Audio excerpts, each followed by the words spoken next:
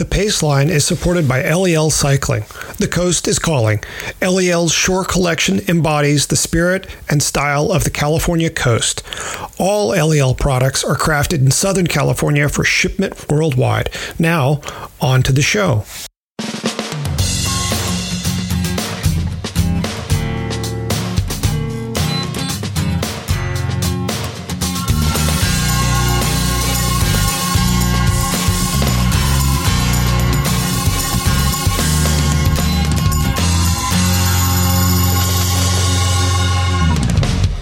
From Red Kite Prayer, this is The Paceline, the podcast on two wheels. I'm Patrick Brady, and with me is my co-host Celine Yeager, a.k.a. the Fit Chick of Bicycling Magazine. Each week, we take a look at how cycling fits in our lives. Celine, I'm curious, is there a difference for you between training in the wet and doing an event in the wet, or is it all equally distasteful? Doing an event in the wet is less distasteful to me than training in the wet because there's more excitement. Generally, I don't know where I am. I'm on, unless it's a familiar, but even then it's like roads that I don't do all the time. Mm-hmm. It's something that I've signed up for. There are other people to suffer with. When you're just with yourself and it's wet, it's just an exercise in building mental toughness, and I'm not sure I need to do that anymore at this juncture. Why? Because it was maybe wet this weekend? You had a thing this weekend. I back when we were allowed to laugh at Bill Cosby, he had a routine about Noah. Jvupa, Noah. Yep. And then there's that line at the end, hey, how long can you tread water? Ha ha. It was one of the top 10 wettest days on the bike that I've had. It was very wet. The funniest part of all is, as wet as the day was, this was the Tour de Placer-Roubaix up in Auburn, which is northeast outside of Sacramento, getting into the foothills of the Sierra. And wicked wet. And then I got back to my car after it was over. And like 3 minutes later, what I thought had been a pretty fair amount of rain, for the next 20 minutes, it was a monsoon-like deluge. Wow. It was, I was like, okay, I guess I have something to be grateful for. So was it, two questions. Was it cold, and did you also start in the rain? Yes and yes. Yeah, that makes it way harder. Both of those things.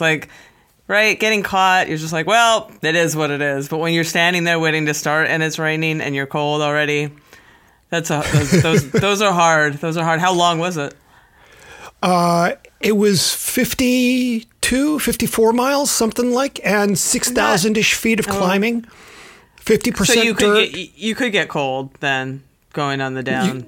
You totally could have. There are two long descents in the event, and it would have been easy to go hypothermic on either one. I mean, in the moments before we started, there were 4 easy up tents outside of Victory Velo in Auburn, and nearly all of the starters were huddled together under those easy up tents. There has to be something wrong with me because I was actually kind of excited. You don't see a lot of rain in your daily. I mean, I know you have the seasons, but all of a sudden, I don't know. Or is it because you had those magical jerseys? I did have all of the right clothing. That helps a lot. That's for sure. Yeah. That helps a lot. Sportful, Fiandre, no rain, thermal bibs, 7 meshes, rain jersey, which is kind of their answer to the GABA. I had some, water-resistant leg warmers from Giordana. Waterproof socks. I had all the right gear. I was ready for the day.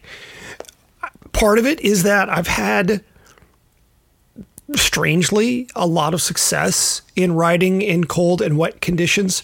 Mm-hmm. Most of the wins I ever had were on days where it was colder than 50 degrees and had been wet at some point during the day. If not, all day. So I think I can relate to that. Yeah, that's cool. And I ended up having a good day out there. I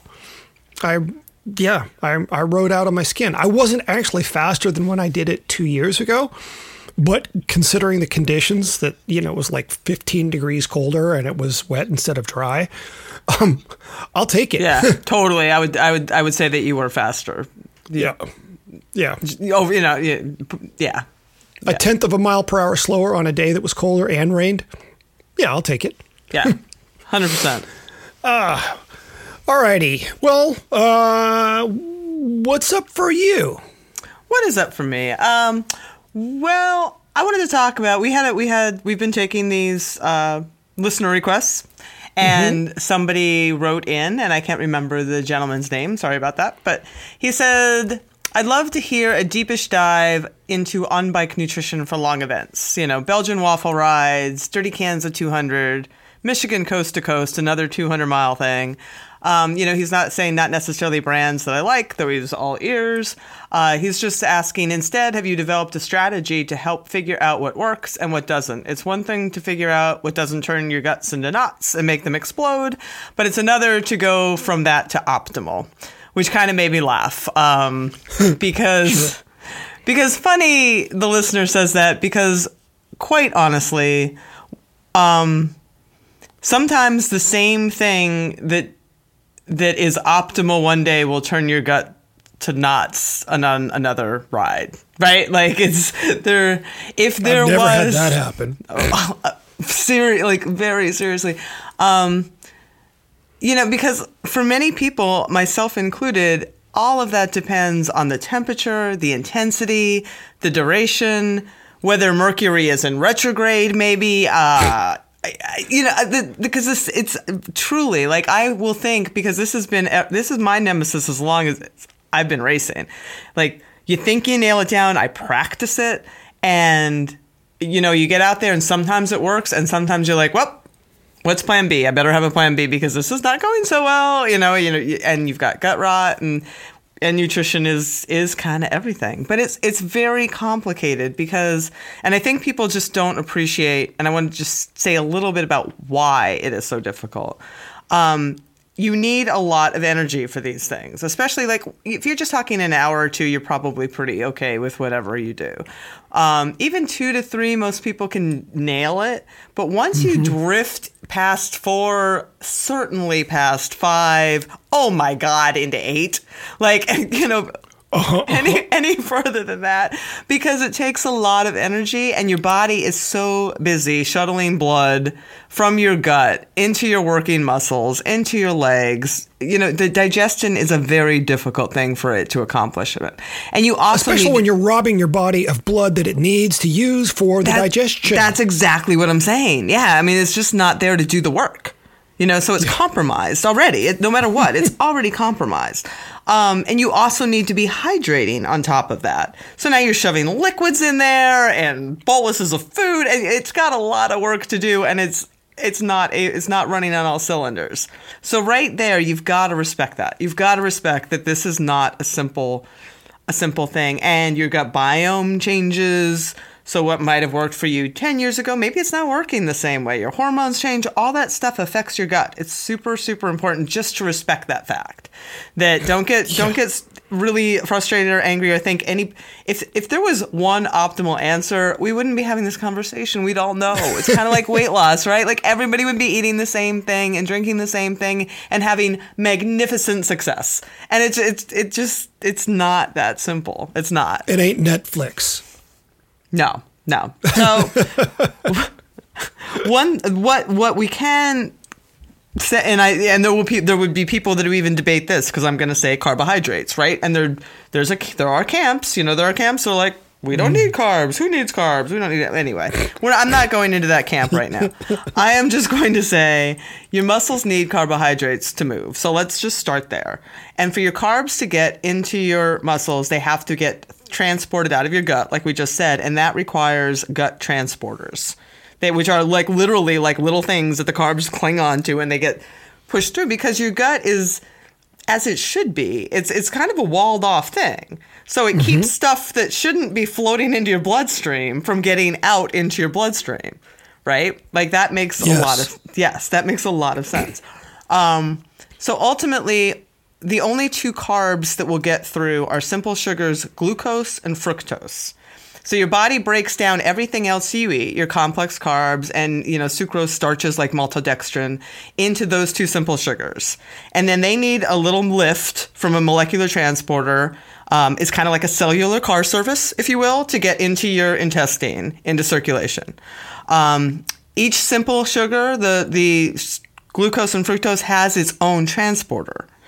And there's only so many of those to go around in your body, right? So it's like a limited amount that they can take out each hour. That's why you can't just shovel down a giant thing and expect that it's going to give you that much energy. It doesn't work that way. So if you want to picture it, like glucose maybe takes yellow taxi cabs. And there's only enough taxi cabs to take, say, 60 grams of glucose for a ride an hour. And then fructose takes Lyft, and there's only like enough Lyft drivers for 30 grams of fructose to get out. And when those sugars are stuck without lifts, they get very unhappy in your gut. And that's when gut rot happens. Simplest way. Oh. Yeah, I've never heard it explained that way before. Okay. I made it up. Well, but no, that's really helpful. I mean, if you start to think about it. They're angry passengers in your gut. They're. Yes. Because they can't get out. I'm picturing, the way that neurotransmitters each have their own receptor. Yeah. Same way to think about it. So you need both sucrose and fructose as you're fueling so that you can get as much through you as quickly as possible. Glucose and fructose. Yes. Sorry. That's okay.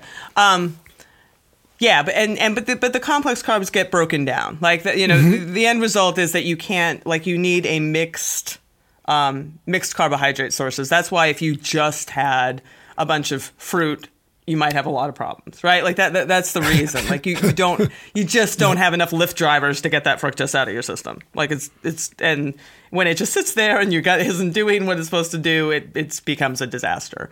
Because then it starts pulling water. The lifeguard says everybody out of the pool. Yeah, and you're running into the bushes to do something, or you're throwing up off your, it's just not pretty. So generally speaking, just let's talk a little bit too about for rides, they're just an hour to 2.5 hours long.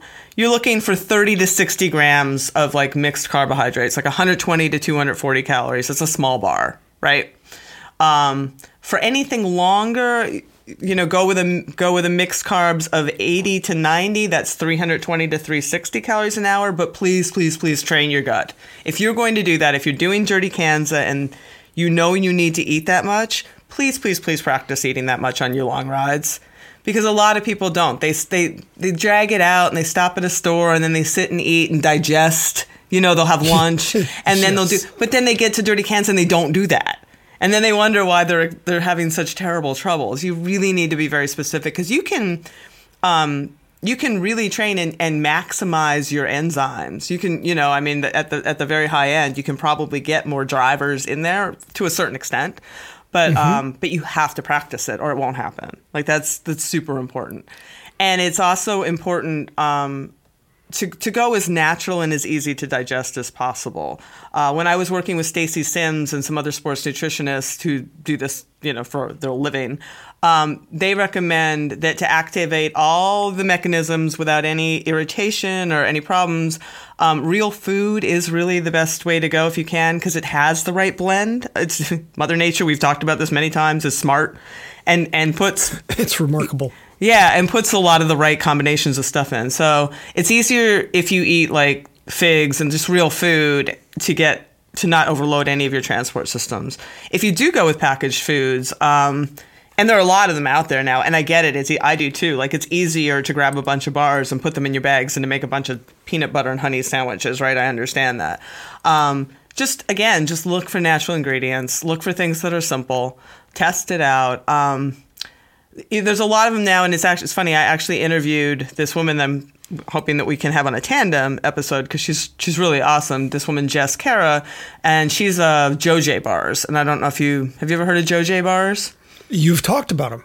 Yeah, okay, that's how you've heard them. She's also she's a Southern California racer. She's a professional cyclist and a chef. And when she first started, she suffered through her own share of gut problems. So, and all that was available at the time were Cliff Bars and Power Bars. And I'm not going to diss on any of those bars, but Cliff Bars are pretty dense. You know, I mean, they're 320. They're a lot of calories and they're a lot of carbs. And that you wolf one of those down and it might sit. You know, like it might be hard.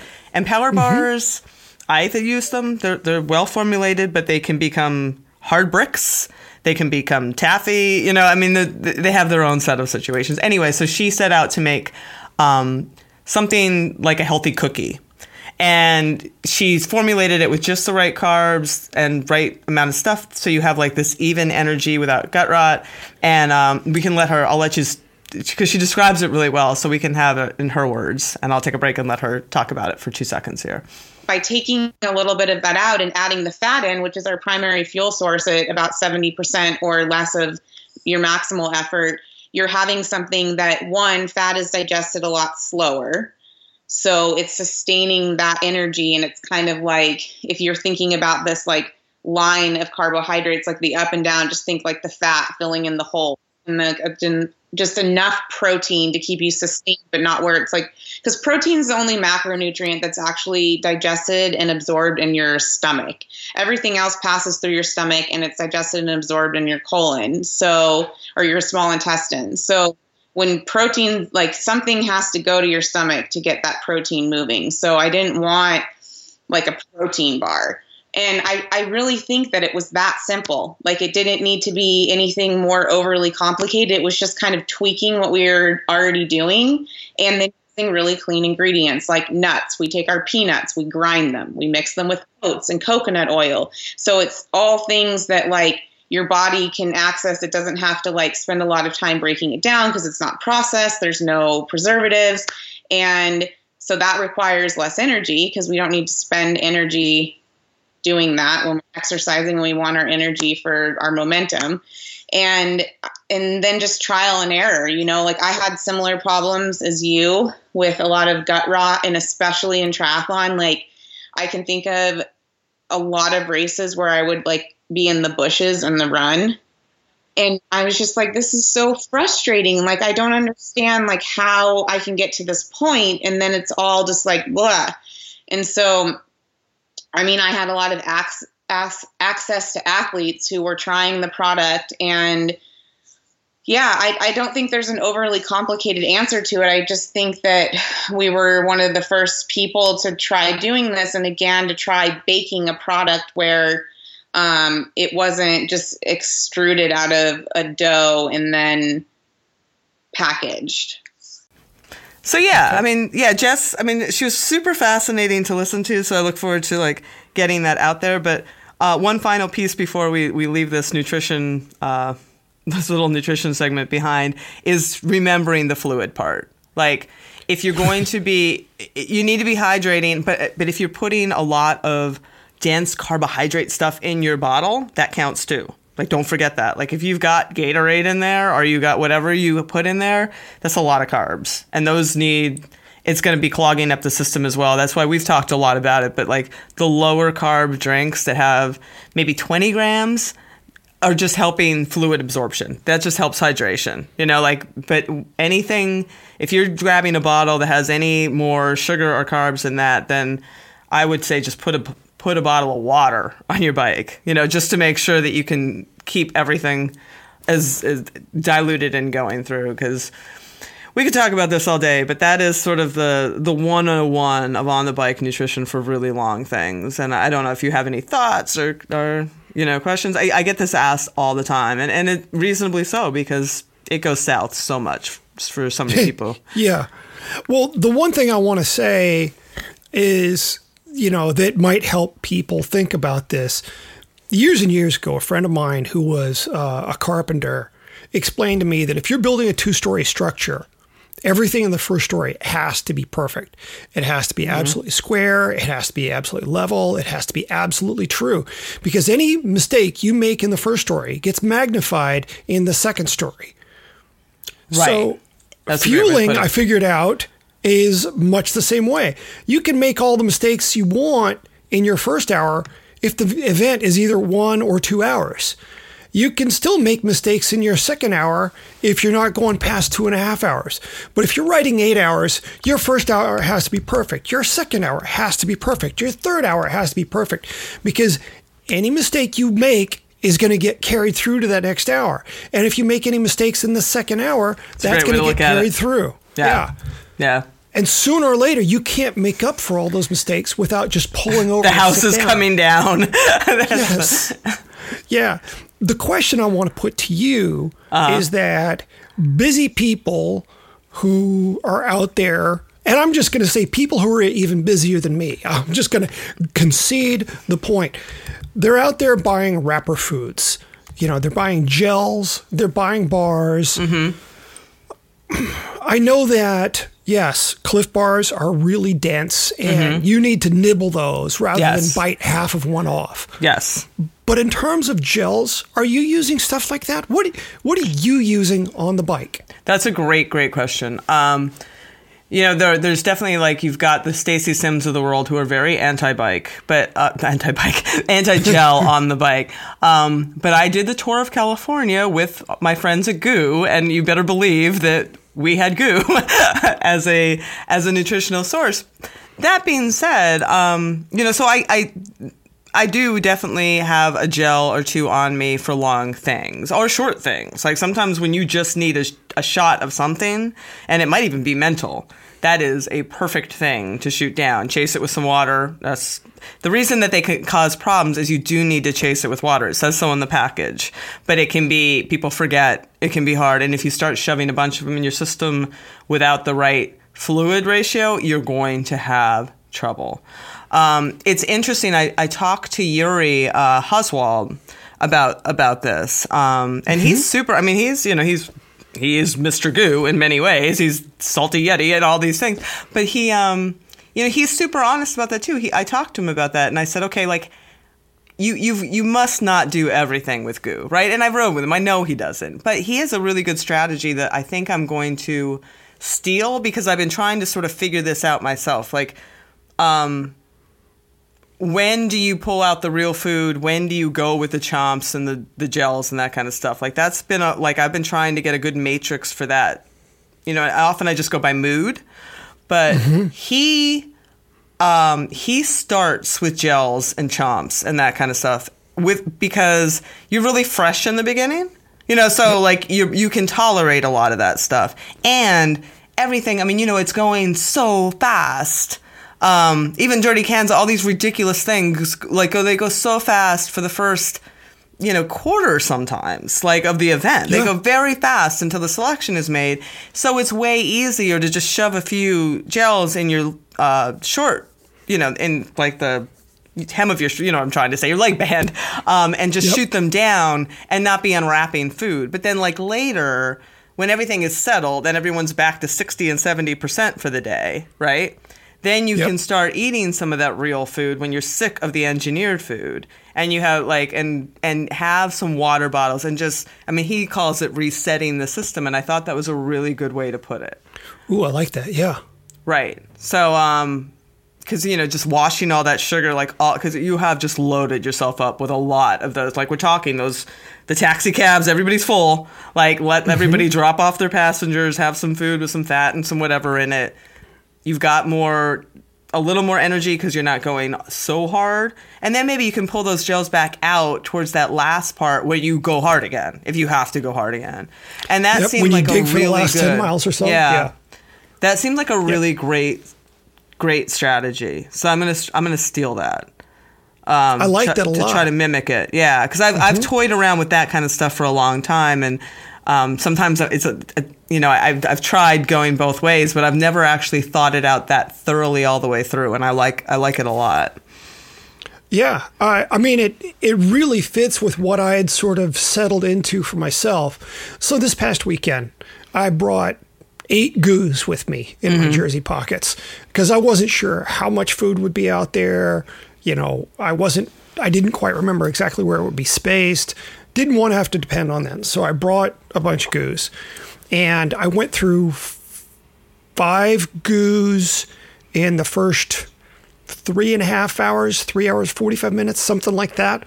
And then I got to the second rest stop of the day where they were busy making quesadillas, cheese and bacon and cheese and barbecue chicken. And so I grabbed 3, quarter, pie-shaped, pie slice-shaped pieces, about 1/4 of a quesadilla. I grabbed 3 of those. The cheese and bacon were really the way to go. And, stood there long enough to get 2 down, just held the third one in my hands as I rolled out. Yep. And I knew that with the mileage left, that would give me all the calories I needed to get home. And all I'd need to do after that was keep drinking. And feeling wise, I pegged it. I absolutely pegged it. It's a great feeling when that happens. Yeah. Yeah. It's a really good feeling. And the funny thing is, I am most likely to get it right when conditions are the crappiest. I can't explain it. If it's 75 and sunny, I will mess it up. Oh my gosh. It is a little, it is a little easier to nail it when it's cooler, for sure. Your body is burning more energy. You've got a little more, you're not worried as much about sweating to cool off.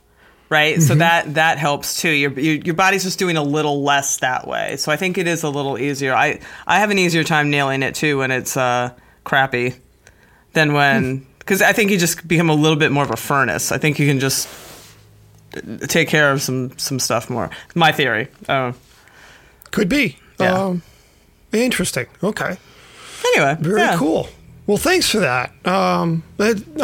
Certainly educational for me. As a guy who is really quite expert at bonking, this is helpful to me. Well, sometimes, I'm sure you've had this happen too. Like, I think I will think that I have nailed it. And maybe it's just because I start smelling the barn a little too early and start leaving all the, stop taking care of myself.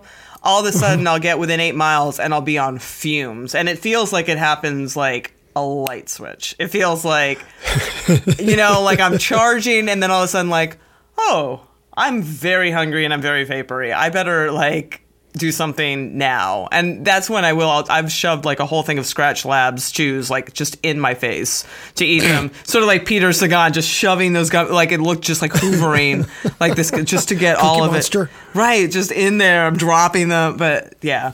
So what I'm at greater risk for is being on a really technically difficult course and going, this is crazy. I can't possibly take a hand off the bar here. Oh, this is still crazy. I can't possibly take a hand off the bar. I'm going too hard on this climb. I can't take a hand off the bar. So I tend to get a lot of that. Yeah. No, that can totally happen. And then you just, you really, when you're on something like that, you just have to be so disciplined about feeding as soon as anything opens up, right? That's the... Yeah. And actually, Yuri was really helpful to me on that. We went out and rode a piece of the cross-country course at Sea Otter one year. And he was showing me, right about here, you can tear open a goo, and you've got enough space up to here to get it in your system. And then on top of that, showing me that he didn't tear the top all the way off. He would tear it halfway off so that then he wasn't fumbling around trying to throw away or not leave on the course some piece of foil. Yep. There's all kinds of tricks. Yeah. All kinds. Yeah. And that's the thing.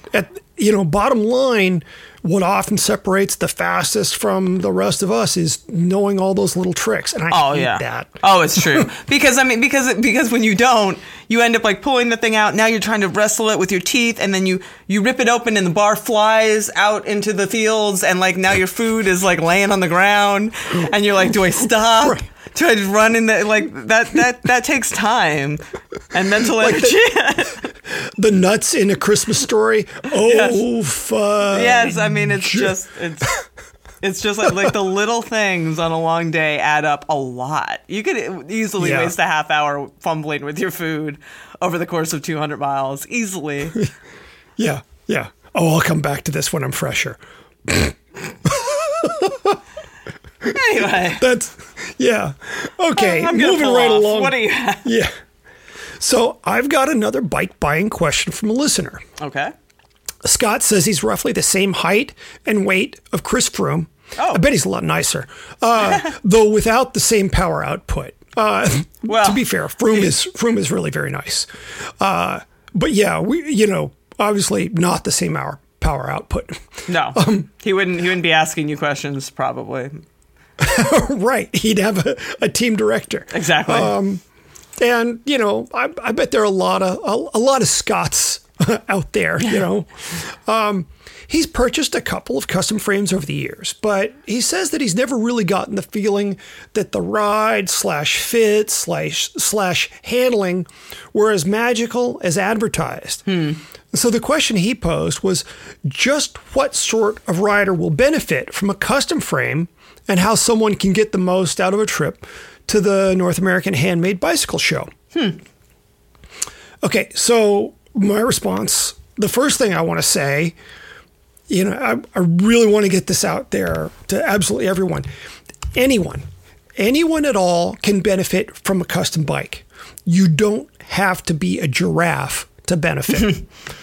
Okay, sure, some people actually need a custom bike to get a workable fit, but at this point, those people really are rare. There's a big difference between those who will benefit and those who need a custom bike. There's a lot of range in between.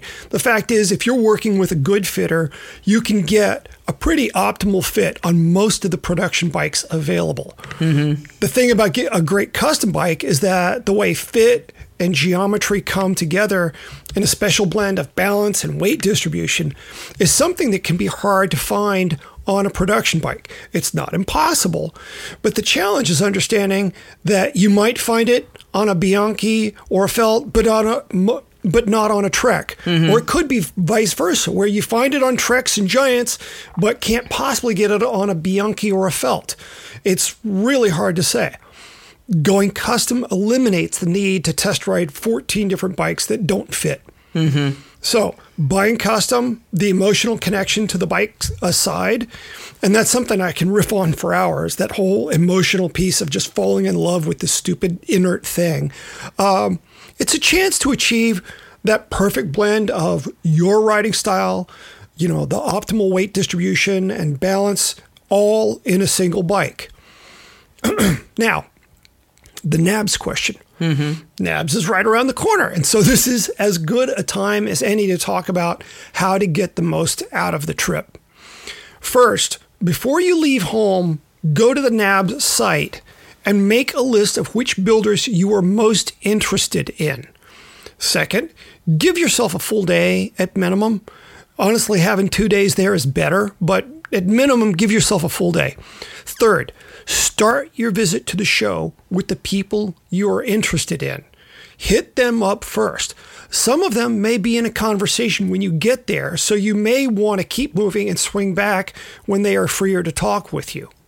Fourth, once you've talked to the builders you find interesting, walk the entire show floor once.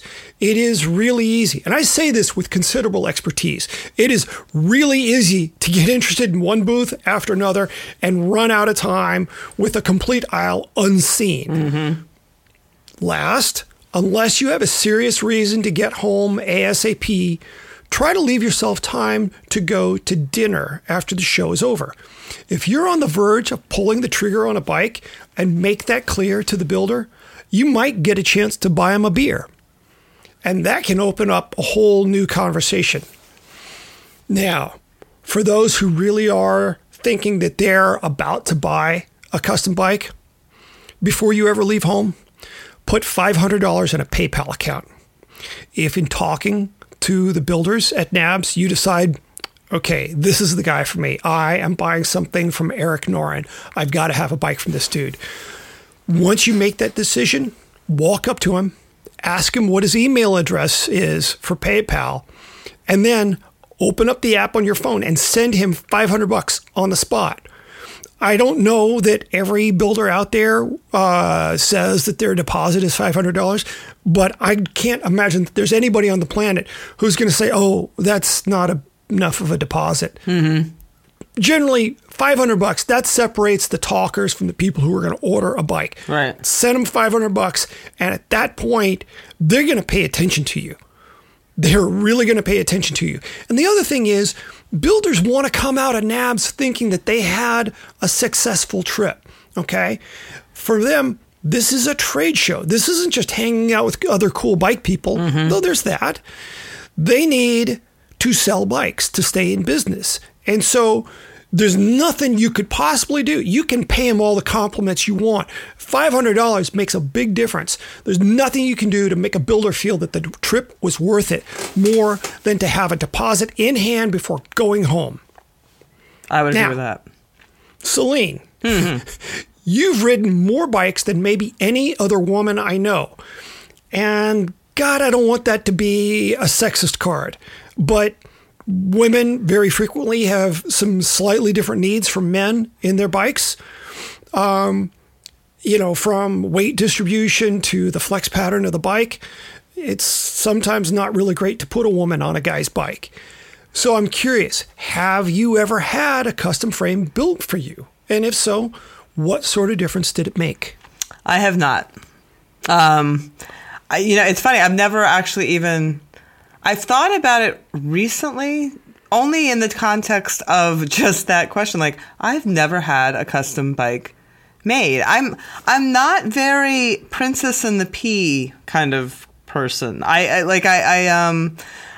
tend to be very adaptable, which is good as someone who tests a lot of bikes. To different bikes. I mean, there's some that I like more than others, but for sure. And, some that I find handle better for how I ride and my personal, anatomical, long femurs and long, like all that kind of stuff.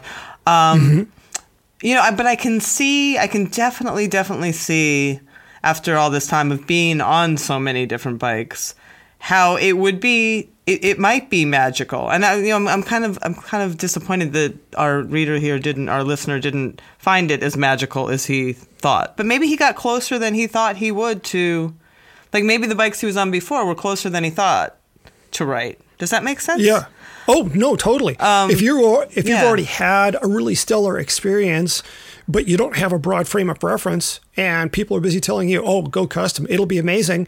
And it's only, a little bit better than what you had because what you already had was so good, then yeah, you're not going to be as wowed.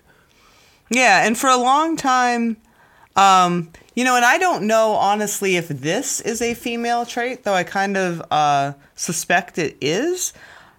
There were early in my testing career, I was more inclined to blame myself for things that if the bike didn't handle the way that I thought it should be, or didn't corner, like it was like, oh, I'm just a crappy corner, or just me, I didn't lean it enough. Like I was much more likely to point my finger at myself.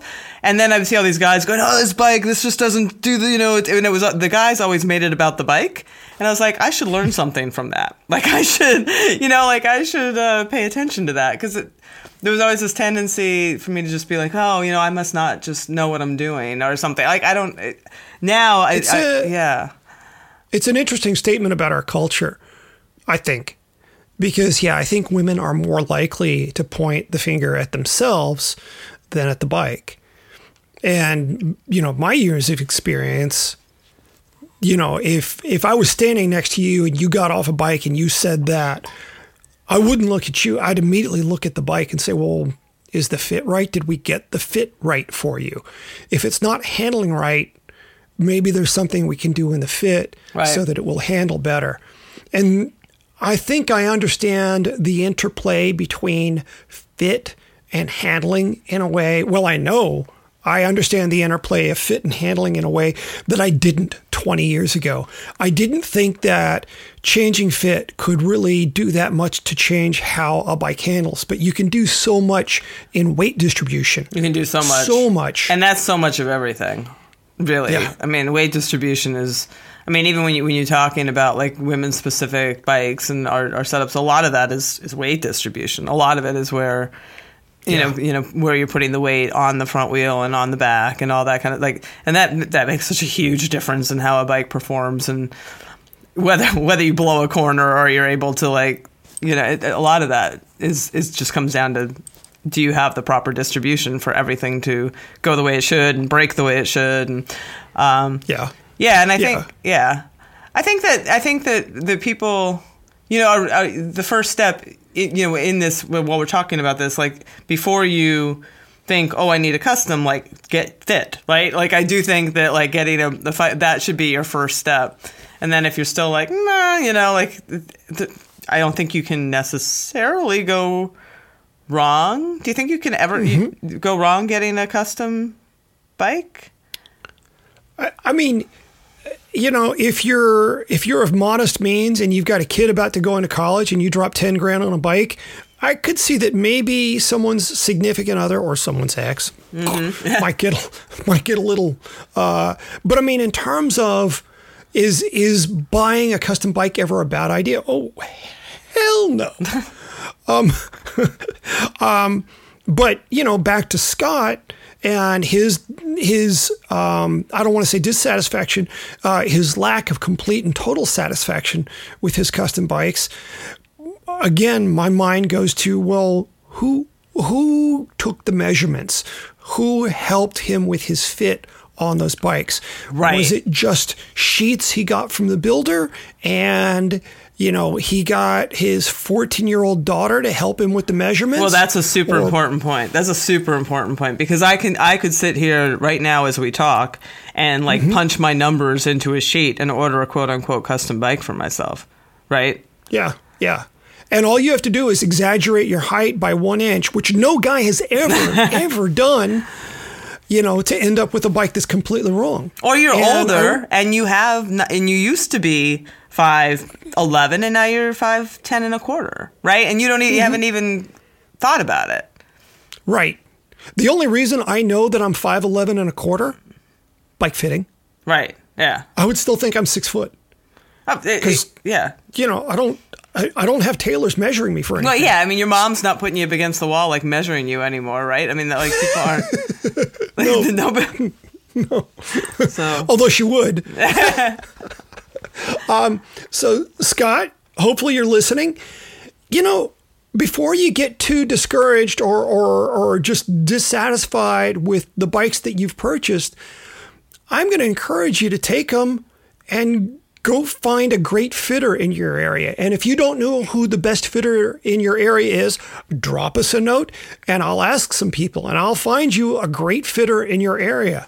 And there's a pretty fair chance that with some minor tweaks on your existing bikes, you can realize the full benefit of what those builders meant to get to you. Yeah, I would agree with that. That's a good next step to be even happier with your custom because it might make it that magical. Fits like a glove. Just unlock all the potential that's there finally. Yeah. I adore buying custom bikes. I love the process. I love getting to know the builder. I love exploring, well, what is my flexibility currently and how does that affect my ability to generate power? I love all those questions.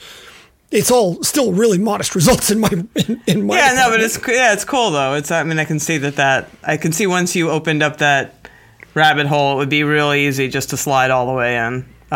Yeah. 24 hours from now, there are going to be like 8 or 15 or 26 builders lining up to build a bike for you. Yeah, they'd be like, check it out. We'll see. But I mean, it's intriguing. It is an intriguing thing, like to have your own. Yeah. I've had custom paint jobs, but that's because. That's a good start. Yeah. Nobody ever buys an ugly bike. Yeah, well, Tom Kellogg here with Spectrum, he's a friend and a lovely man and does wonderful paint jobs. So I had a Lightspeed Ultimate, which I thought was just kind of ugly titanium. Sorry. And he painted it pretty much like Mary Kay Pink Cadillac Pink, and I had like red hearts scattered all over it. And that was my first. You got to send me a photo of that so we can include it in the post. Okay, we'll do. Yeah, it's beautiful. Yeah, I have the frame is hanging downstairs. I've retired the bike, but the frame is amazing. Yeah. Killer. Cool. Killer. Okay. Alrighty. Paceline picks. What do you got? I have not tried it yet, but I spoke to you about this earlier this week. Floyd's keeps just churning out their CBD stuff, and we do love CBD stuff on the Paceline.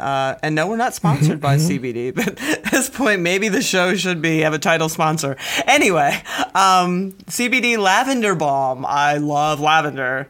And you're not the only one. Oh my God. So they came out with a lavender balm. It also has lidocaine in it. So this is for, yes, joint pain, muscle pain, and like lavender is a soothing thing. So your neck, I mean, can you imagine putting this on your neck and lulling yourself to sleep? That's all I thought of you immediately when this came. Another one of the I took the big thing of the transdermal cream and put it in my jersey pocket this past Sunday. Yeah, I took it with me. I was like, I'm not going to mess. I pulled it out once and put some on. Yeah. And that stuff is the most effective cream that I've ever used from anybody. I mean, and I've used stuff that technically isn't even on the market to, individuals like us. And it is the most effective. Like I said, when I was on my tandem tour a few weeks ago, once an hour, I'd pull it out, put a little on my neck, and it would take care of the pain for a good hour. Yeah, that's awesome. I don't know what it is they're doing that's different from other CBD products I've tried. I wonder if it's the delivery. I mean, so much of the stuff is in the transdermal delivery of it, right? If it doesn't get in, it's not going to do anything. And I think that there's a lot to be said for that. Yeah, and understandably, they're keeping their cards a little close to their chest on that. As they should. Seriously, because the delivery is everything. If it just sits on your skin, you're not going to feel a thing. Right. And I mean, the dead soldiers I've got of empty creams and sprays and all sorts of different things that I've tried over the years. And I love that the Floyd stuff is so readily available to people, provided you're in the right state, okay? The Floyd stuff? Yeah. Well, you can buy it if you're in anywhere. Yeah. I'm not sure if it's available in all states. This I don't know. Yeah, but that's worth looking into. But it's when people ask me about, is there a CBD thing I should get? I just immediately direct them to Floyd's. I do too at this point. They're more readily available than anybody else. Yeah, and the product is source it works, and it's just they source their ingredients from response. It's just all done. At this point, Floyd is on the redemption train, and he's not going to mess up. You know what I mean? Like he's made all of the big mistakes. Let's say we all make lots of mistakes going on, but he's made all the big ones, and I think that he knows that he had a very high bar that he needed to go over for this. Like if anything was not well or up and up, this enterprise would collapse immediately. Like there would be no tolerance for that. So no, this time they would come for him with pitchforks. Yeah, for sure. I mean, that would not be forgiven. Yeah. So yeah. I mean, another CBD. I mean, I'm just as soon as I was saw lavender, I was like, okay, I'm sold. Because I do. Yeah. It's so relaxing. So. Yeah, it's such an amazing scent. I have a very weak spot for that. Okay, so my pick this week, once again, is a category of product rather than a specific product. Okay. One of the things that I noticed at the Tour de Place Roubaix was that there were an awful lot of people who, A, had no fenders at all, or B, had those little butt protectors. Oh, the ass savers. That's all I actually have. But that doesn't help you. It's not your face saver. It's just keeping me. In my observation on this, look, the only thing that's going to keep spray out of the face of the person behind you is a true full fender. Yeah, that's true. And so, I mean, anything short of that, there's still going to be some spray around. But the thing that amazed me is there were any number of different brands of ass savers on bikes this past weekend, and people were still brown. Yeah, that's true too. If it's that wet and sloppy, it's you're gonna get dirty. What really did make a difference for some people, and what I was using was one of those seat post mounted fenders. Okay. So they're the kind, they're much longer. They're, say, 2 feet long. You can usually adjust the angle and the distance from the tire. And so you're not limited by the tire width. There are an awful lot of really great fenders out there that will only accept to about a 33 millimeter tire. But for folks doing gravel events and, say, wet and or muddy gravel events, those seat post mounted fenders turns out they're way more effective than any of the other options out there. So let me ask you a quick question, because I've had them and I've had varying degrees of success and failure with them. Did you notice, there are some that sort of ratchet into position, and then sometimes they ratchet right down onto your rear tire. Do you know what I'm talking about? Like, they won't stay where you position them. I've had that problem, and then I just end up ripping the thing off because I'm just like, that's worse. Frustrated. Yeah. Yeah. I haven't had any problem with them not staying in place. I've had an issue with, like, you're on a really bumpy descent and the thing ends up swinging off to the left or the right some. That's not that big a deal. I've not had the experience where it ratchets down and suddenly you're hearing zzz as it rubs the tire. Right, that's what I meant. The one I'm using is by Blackburn. I have in the past used one from SKS Germany, and I've had good luck with both of those. I'm aware that there are some others out there on the market. I don't know how readily available they are. SKS Germany has really great distribution with some of the big distributors like Quality, and so I can certainly recommend those. I've got really good luck with the Blackburn of late. It was on the bike that I used this weekend, and just from the standpoint of, if you've got something wet or muddy, or you just anticipate that it may be, as they say, inclement, getting one of those fenders will make a huge difference as opposed to your standard sort of under the saddle ass saver. I've always thought that they were at least somewhat helpful, and I saw riders out there who were just brown from the shoulders down. It was as if they didn't have anything under the saddle at all. I was like, okay, noted. Yeah. And I'll run a photo of me at the finish. Granted, it had been raining and some of the brown that had gotten on me had washed back off.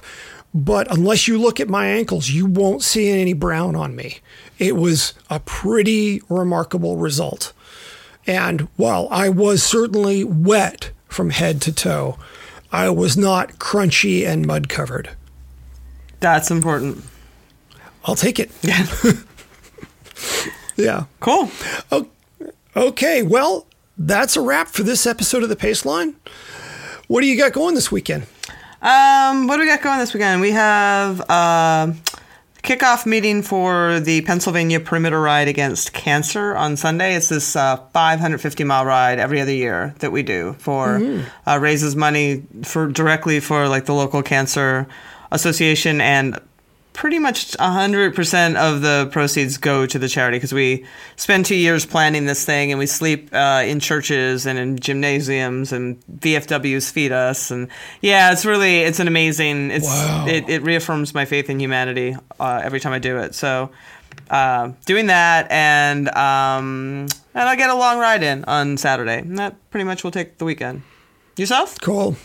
First grasshopper of the season. Oh wow, that's early. It's January. Yeah, well, yeah. Wow. We get going. Yeah. And this one is a brand new event. It's up in Mendocino County. It's called Low Gap. We'll start and finish in Ukiah. I'm told it's about 50% dirt. Cool. And there's a long climb that we did in the 2-day Mendo Hopper back last August that it is a semi-never-ending climb, and the resulting descent is just awesome. Sweet. So I can't wait. And it's like 6,000 feet and 42 miles. Wow. Which day is that? Yeah. That's Saturday. And weather looks good? Weather does look good. It should probably still be a little damp and muddy-ish, so I'll have that fender on again. Right on. But, and then I think I will spend most of Sunday in a coffin. Well, enjoy. Decidedly type 2 fun, but I can't wait. Right. Awesome. Again, we've been loving these requests for segments on the show. It's really nice to know what it is you're interested in. So keep sending us ideas, put it in the comments, email us, whatever you want to do, just get in touch. If you've got an idea, we want it. Before we go, I'd like to put in a plug for our RKP's other podcast, The Pull. The show features artisans talking about their craft in one-on-one interviews. Think Terry Gross for the bike set. This week's show is part 1 of my 2-part interview with photographer, writer, and filmmaker Brian Werner. We hope you've enjoyed the show, and if you have, please leave us a good review on iTunes or wherever you get your podcasts. It makes us easier for other listeners to find. Until next week, I'm Patrick Brady with Celine Yeager. Thanks for listening to The Paceline.